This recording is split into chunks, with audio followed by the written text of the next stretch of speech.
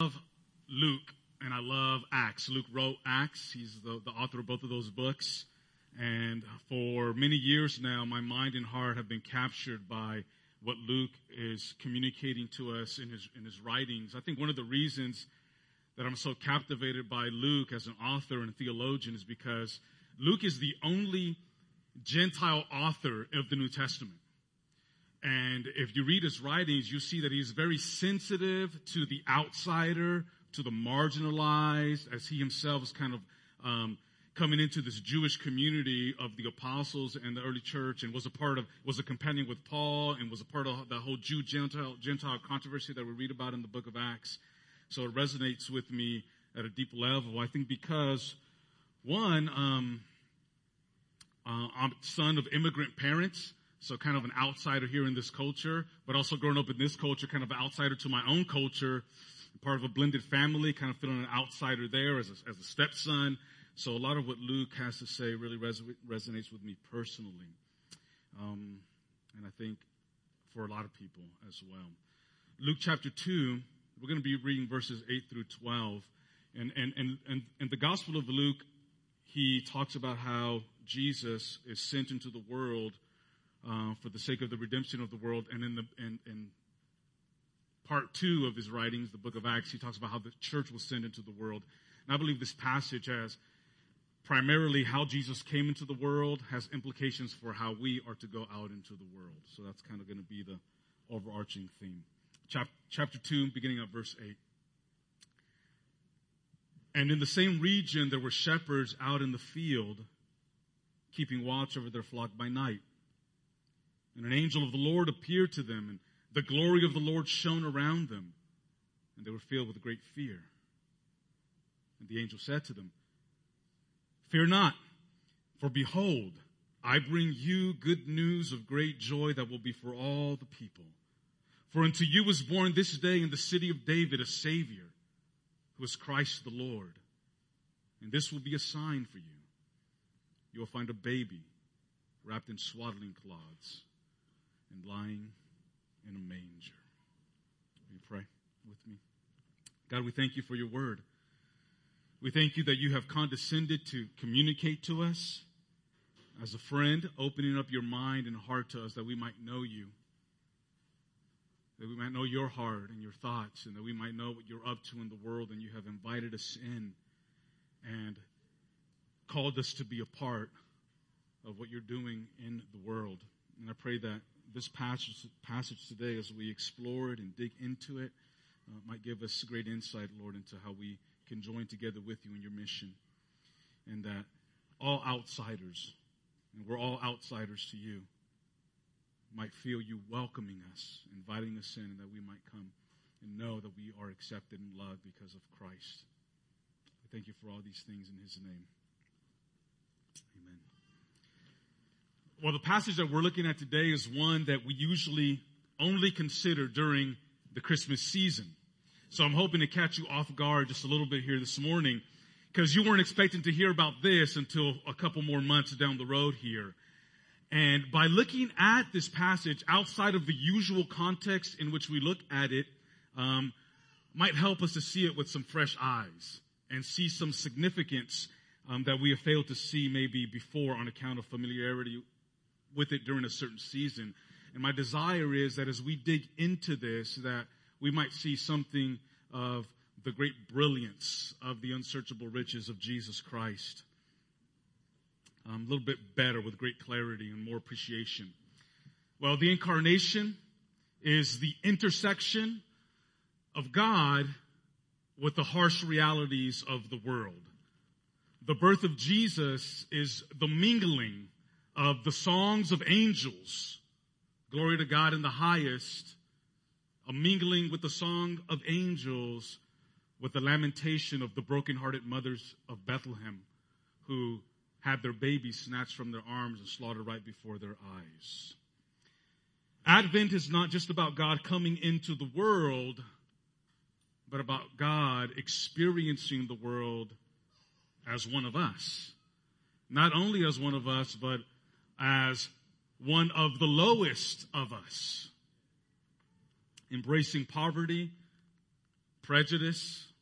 He was on the raw end of preferential treatment. The incarnation means that Jesus knows what it is like to not be accepted because you have a thick accent. He knows what it is like to not have much expected of you because of where you're from. He knows what it is like to be rejected because of what you look like. And Christ coming into the world is God's clarion call saying, particularly to outsiders, you are welcomed. You can come. And if we pay close attention to Luke's gospel, we will notice that all along the way, Luke has been telling this story. There's been a hint of scandal. And the scandal grows as he proceeds to tell the story. As he explains the moves of God in the incarnation, and with each move of God, there's a little bit of sketchiness to it. There's a little bit of an edginess to what God is doing in every advance of the story. Luke opens up his gospel with the birth of John the Baptist to his parents, Zechariah the priest and Elizabeth his wife. And although Luke tells us that they were blameless and righteous, walking in all of the commandments of the Lord, that's what God knew about them. But that is not the way they were perceived by the people who were around them. Because Elizabeth was barren. She had no children. And everyone knew in Jewish culture that children were God's great blessing.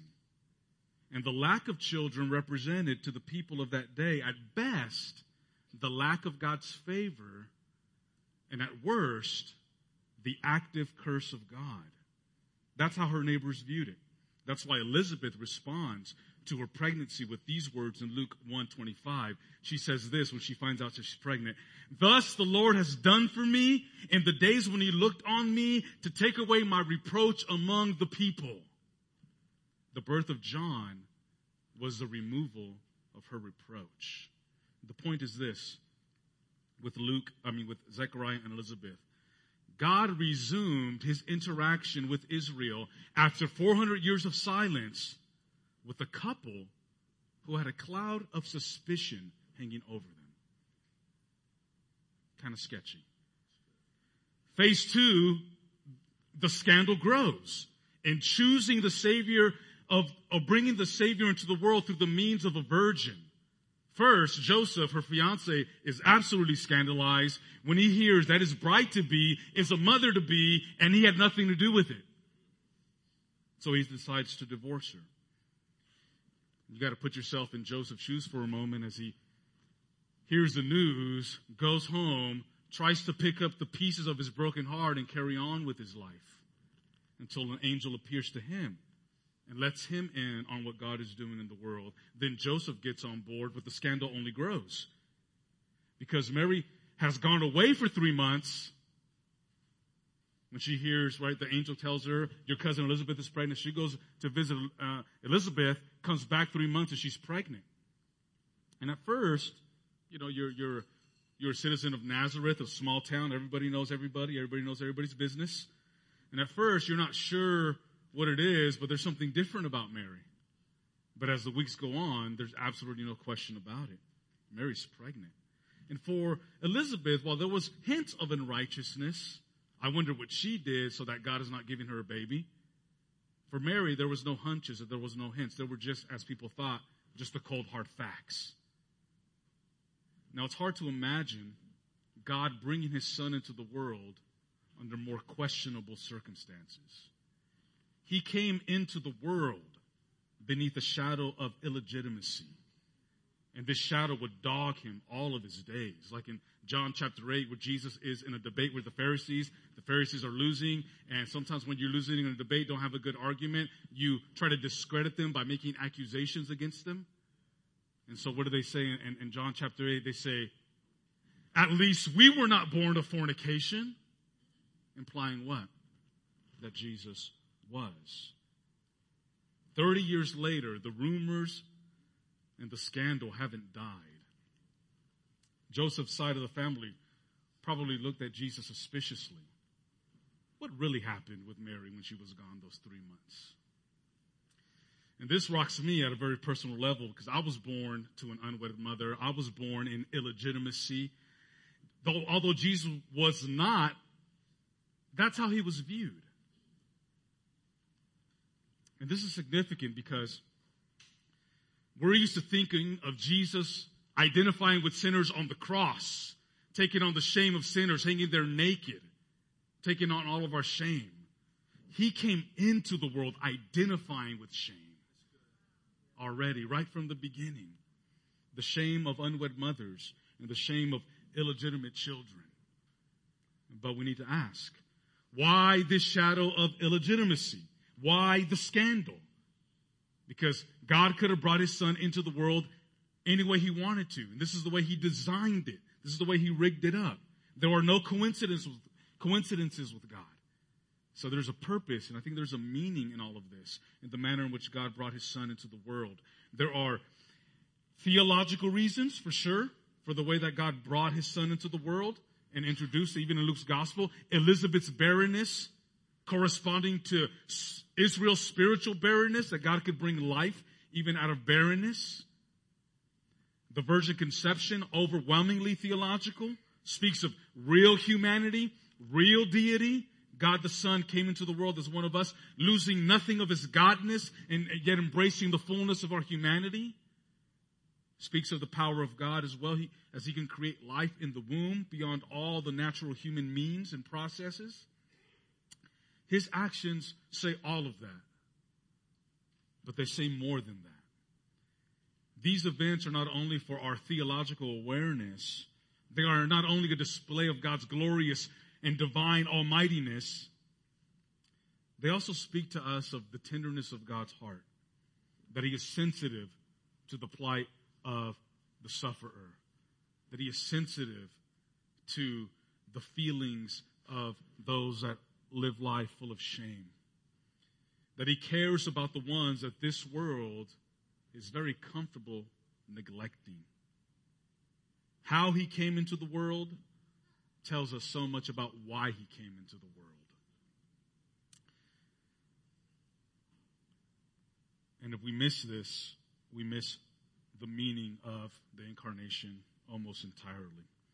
As the story continues, we see God pushing further out and further down because that's the nature of grace. It flows downward to the lowest, and it reaches those furthest away to bring them up and to bring them near. And that's what we see here in the next stage of the story of the birth of Christ. We see God's hand of grace reaching further outward and further downward. Verse 8. And in the same region, there were shepherds out in the field, keeping watch over their flock by night. And here we see the hand of God reaching downward and outward socially. Because even though Elizabeth had the stigma of being barren, she was still in the priestly line. She was still of the lineage of Aaron. So her and her husband were still kind of in the right category. They were still the right kind of people. Educated, established, pretty well off, upper crust. But even among the upper crust, they were kind of looked at a little sideways. But the story of God's grace continues to flow downward as God goes socially further down and further out as he envelops now Mary and Joseph into the drama. Now, Mary and Joseph were upstanding and decent members of their community.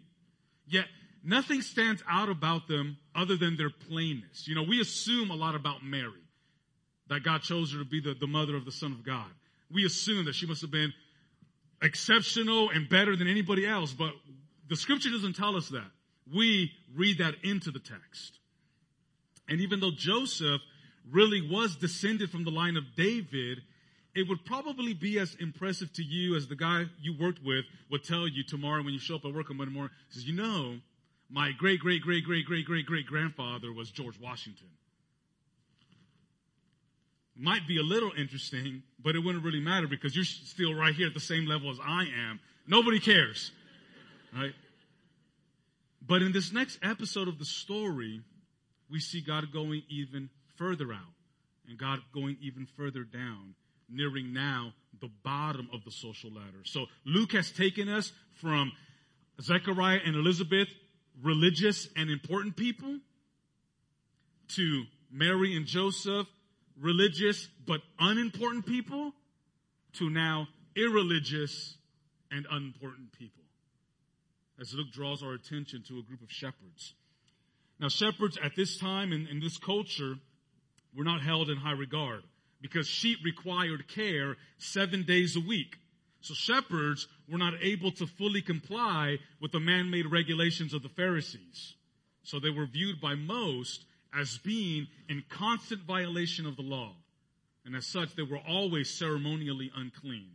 Because they were irreligious lawbreakers, they would become so despised later on in Jewish culture that their testimony was not even admissible in court. Unsavory, untrustworthy. Yet these were the kind of men that God chose to be the first witnesses to Christ.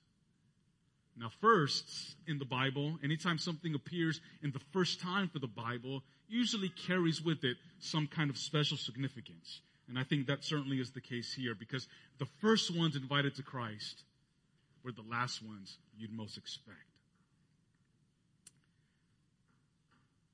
To tell outsiders everywhere, you too can experience this great news, or this good news of great joy that is for all the people. Verse 9.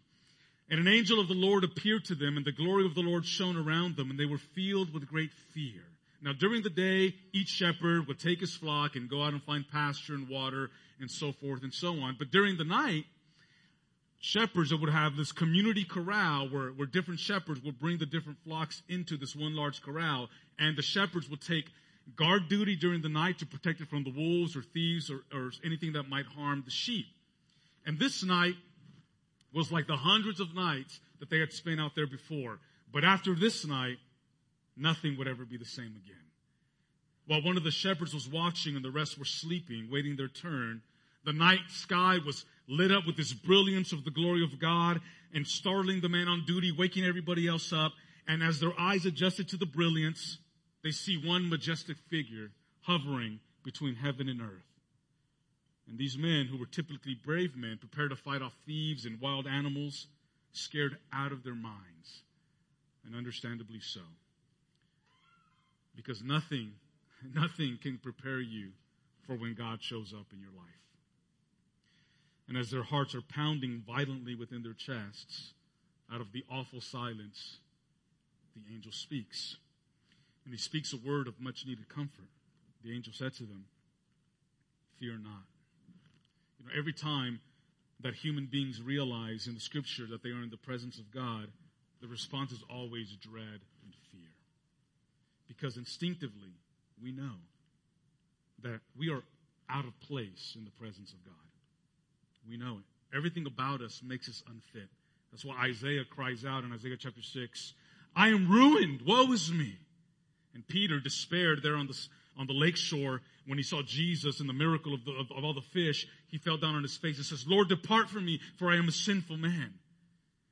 And on each of these occasions, we see God not denying what these men feel.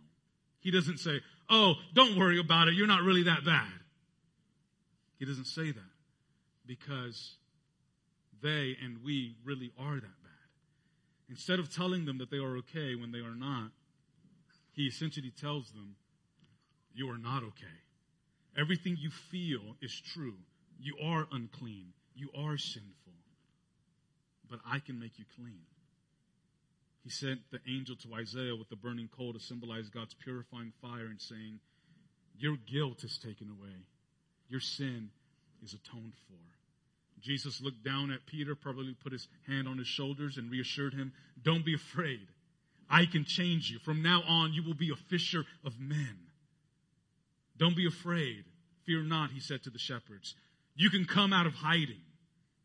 And this is one of the great gifts that the gospel brings to us, that we can live a life without fear and that we can finally come out of hiding. We don't have to pretend anymore. We don't have to cover up anymore. We could be honest with who we are because there's now a solution to our problems. You know, there are things in your life that perhaps you are too ashamed even to speak of. The gospel says to you, you don't have to be afraid anymore. There's nothing that you've done that my grace cannot cover. I can forgive you. There are things in your life that maybe you are afraid to deal with because you fear man, if I bring this up and try to deal with it, my fear is that I can't really change. I've been in this for so long. I've been doing this for so long. But the gospel is saying to you, don't be afraid, because there's nothing about you that I cannot change. Bring it here. Let me help you. So don't be afraid, shepherds. For although you are in the presence of his holiness, the door stands open for you. Yes, you. For behold, I bring you good news. Don't be afraid, because God has good intentions towards you. I bring you good news of great joy that will be for all the people. And I think the emphasis here of the angel for the shepherds was on all the people.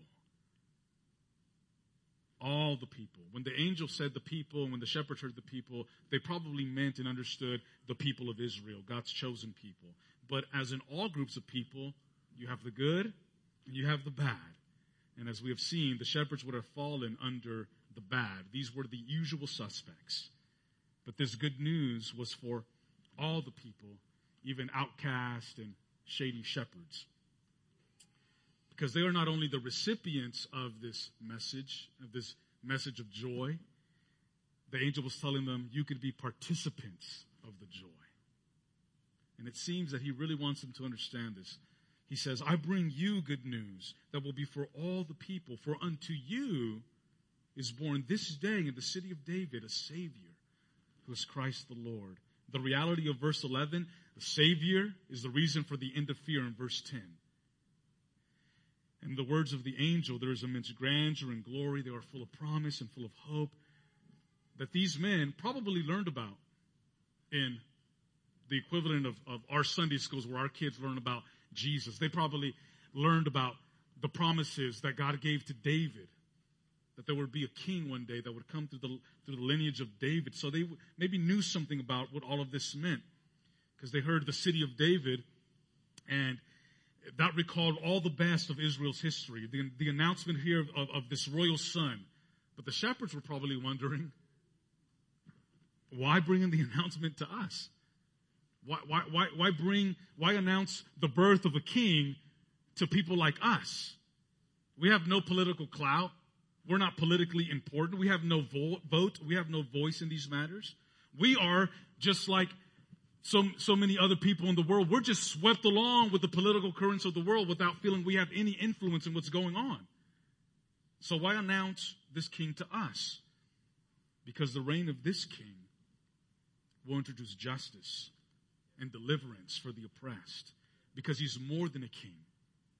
He's the Christ, God's most favored and most special servant, the one appointed by God to carry out this ministry. Again, the shepherds might wonder, well, why tell us? He's not only the king, he's the Christ, who has so political and now religious connotations. Why tell us? We're not religious people. The people who care about these religious things, they're over there, and they don't really mingle or mix with people like us. What will the anointed one have to do with us? Well, the anointed one exists for people just like you. In his first sermon that you can read later on in a couple of chapters in the Gospel of Luke, his first sermon, again, another first, carries with it implications. His first sermon in his hometown of Nazareth set the tone for all that Jesus was about to do with his life and ministry. You guys know it. Let me just read it to refresh your mind. Jesus stood up and said, "The Spirit of the Lord is upon me, because he has anointed me to proclaim good news to the poor. Sent me to proclaim liberty to the captives, recovery of sight to the blind, setting at liberty those who are oppressed." The Christ has everything to do with the poor, captive, blind, and oppressed people of the world. In climbing the summit of Revelation, the angel says that this King, this Christ, is the Lord. The Lord, as in like the Lord of Israel, as in the Lord of the temple, the place we're not even allowed to get close to, where everything in our culture and everything in our world is designed to announce to us that that's off limit to us. That was the shocking message of the angel for these shepherds. For you, unto you is born this day this King, this Savior, this Lord. And the angels and the shepherds must still be wondering, for us? Excuse me, Mr. Angel, you must not be from around here. You sure you got the right address? And because God understood that this would be hard to believe to these outsiders, to these marginalized shepherds, the angel gives the shepherds a sign specifically tailored for them. He says in verse 12, this will be a sign for you. You could look in throughout the Old Testament and you will not find anything about a manger. I don't think. I may be wrong. John could correct me. It was a sign specifically for them. A sign that meant to communicate a message. And this will be the sign. You will find a baby wrapped in swaddling cloths and lying in a manger. This sign had two purposes. One was to confirm that what the angel was saying was actually true. So they go and tell you, this is what you're going to see so you can believe my words. But I think secondly, and more importantly, to confirm that this baby, this news, this joy, this king, this Christ, this Lord was really for the likes of you. This would be a sign that you would find a baby wrapped in swaddling cloth, and most importantly for these men, lying in a manger. Why was this important? What was this picture trying to communicate? Two things, I believe. One, approachability. First of all, the sign was a helpless baby. So first you have this majestic angel whose very presence fills up the dark sky with his brilliance, putting the shepherds in dread. And they are told, wait, hold on, God has good intentions for you, don't be afraid. And the sign of this is that you will find a helpless baby wrapped in swaddling cloths, because God has descended and humbled himself to the point where he has to be taken care of by a mother. The awesome and great God in the incarnation has made himself approachable. Made himself approachable. What's more approachable than a baby? They just invite you to come near to them, don't they? Right? Who's scared of a baby? Except for nursery workers on church on Sunday morning. In the incarnation, God has removed the barriers that would keep us away by coming as a baby. God invites us to come near to him. But most importantly, for our purposes here this morning, by placing the baby in a manger, that very act announces that all may come near to this baby. The second thing is humility. The manger is a picture of humility. The manger is a sign to show how far down and how far out the invitation of the gospel will go. The manger is a sign of profound condescension. It is a sign telling particularly these lowly shepherds that this king, this Christ, this Lord has come down, all the way down to their level. And we're so familiar with the story that this doesn't really shock us the way that it should. But look at who this is. This is the son of David, the long-awaited son of David. This is the Christ, the one since Genesis 3 we've been waiting for. This is the Lord that we've all read about. So from that height, that loftiness, that grandeur, that greatness, now look at where he's at. Lying in a manger, in a place of animals. Why so humble? Why so low? Because the manger is a sign to show who he came for. If he has come all the way down to your level, shepherds, it is not for nothing. He has come all the way down there. He has come to redeem you. He has come to accept you. That's why this is a sign for you. You who are on the outside. And literally, they were on the outside, right? They lived outdoors with the animals. Not the most glamorous of jobs. They were probably very self-conscious as they would go into the towns and villages for their supplies. It probably smelled very close to anybody. So the king descends into the smelly barn right there with them and says, I'm right here with you. They were outsiders not only literally, they were outsiders socially. So the Christ comes, and in his first appearance as a baby, he's rejected, right? There's no room for him at the inn. And right at the time of his birth, when he was most vulnerable, most helpless, Christ came into the world and the doors were closed in his face. And he ends up where so many of us are, on the outside looking in. And they were outcasts, not only literally, not only socially, they were outsiders religiously. As we mentioned earlier, their occupation meant that they were constantly ceremonially unclean, could not participate in temple worship, cannot go to the temple, so the Lord of the temple goes to them. And if we've been paying attention to the way that Luke tells this story, that's screaming to us this message of the grace of God going further out and further out and further out and further down and further down and further down. We see it socially, right? As the story moves, we begin with priests, Zechariah and Elizabeth. We move down to peasants, Mary and Joseph, and we end up way at the bottom with the shepherds. We could also see it geographically. The story begins for Luke in the temple, in Jerusalem, the centerpiece of all of Jewish life and culture.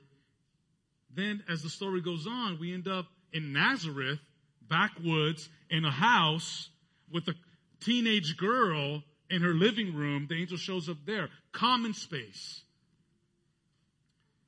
And then we finally end up with the manger and the stable where the animals are kept.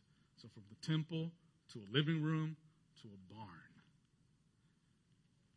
Down, down, down. From priests to peasants to despised shepherds. Out, out, out.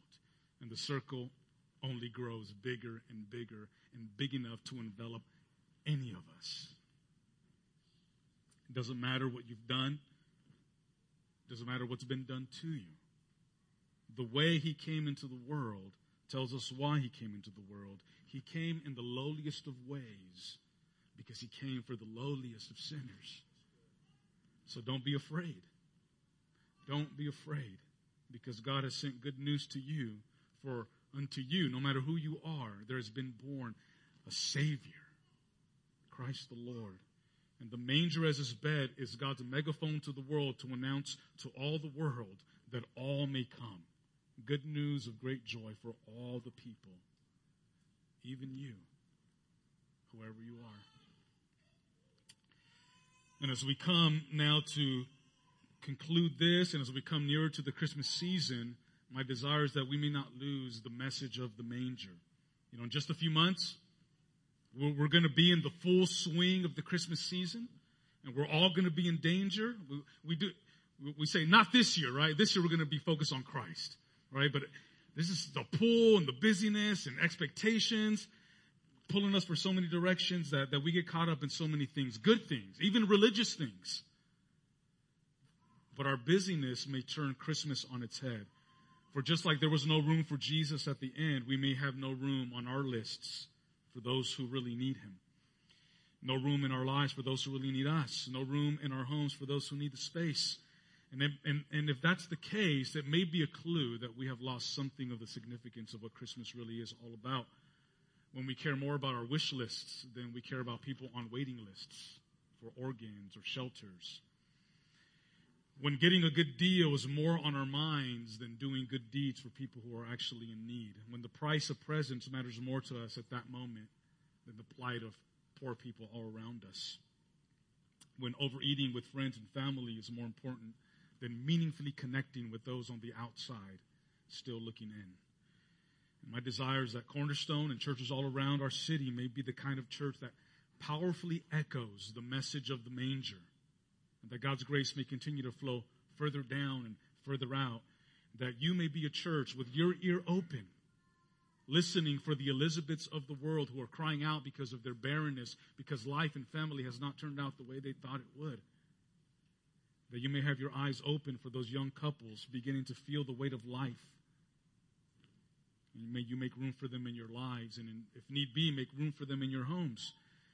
May you be the kind of people with an open hand to open hand to those who feel the world has turned their backs on them, who feel ignored and neglected by all those who matter. That's the message of the manger. God's megaphone to the world, that his grace flows down, his love reaches out. Love that first came to us and then calls us to take it to others. Calls us to lay down our lives in metaphorical mangers all around our city, that we may so design. God designed the coming of his son into the world in a specific way to communicate a specific message, so that I believe now he calls us to design and rig up our lives in a specific way to communicate that same message. of welcome and acceptance, and that we're down here also together with you, because there are people who have no choice but to be there. They can't get out. So God calls some of us, I believe, to go to be with them where they're at, that they might see and they might know that there is good news of great joy for all the people, because his people continue to be an echo of that same welcoming, that same acceptance, that same spirit of the manger of coming down and going out. So may we, as his people, bring that sound of that joy down to the muffled cries of those so in need of Christ. Will you stand with me, please?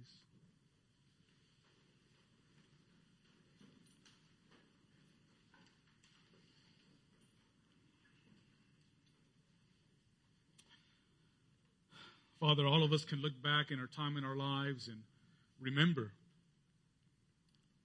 as Paul says in Ephesians, for me, the most somber and sad words in all the Bible, a time when we were without hope and without God in the world. And yet you rigged up in our lives a person, a family member, a book, a booklet, something that caused our lives to intersect with the message of the gospel. And you ravished our hearts as you opened our eyes to behold the beauty of your Son and called us to you by your Spirit, and we came. And I pray that you would use us, Lord, that we would echo that same message, that we would embody that same love that you showed us, that we may do that for those that are around us in the world. Thank you for Cornerstone Church. Thank you for their witness, Lord. Thank you for their sacrifice and their love. And I pray that you would speak powerfully, not only through the excellence of their preaching, God, but through the sacrifice of their lives. In Jesus' name we pray.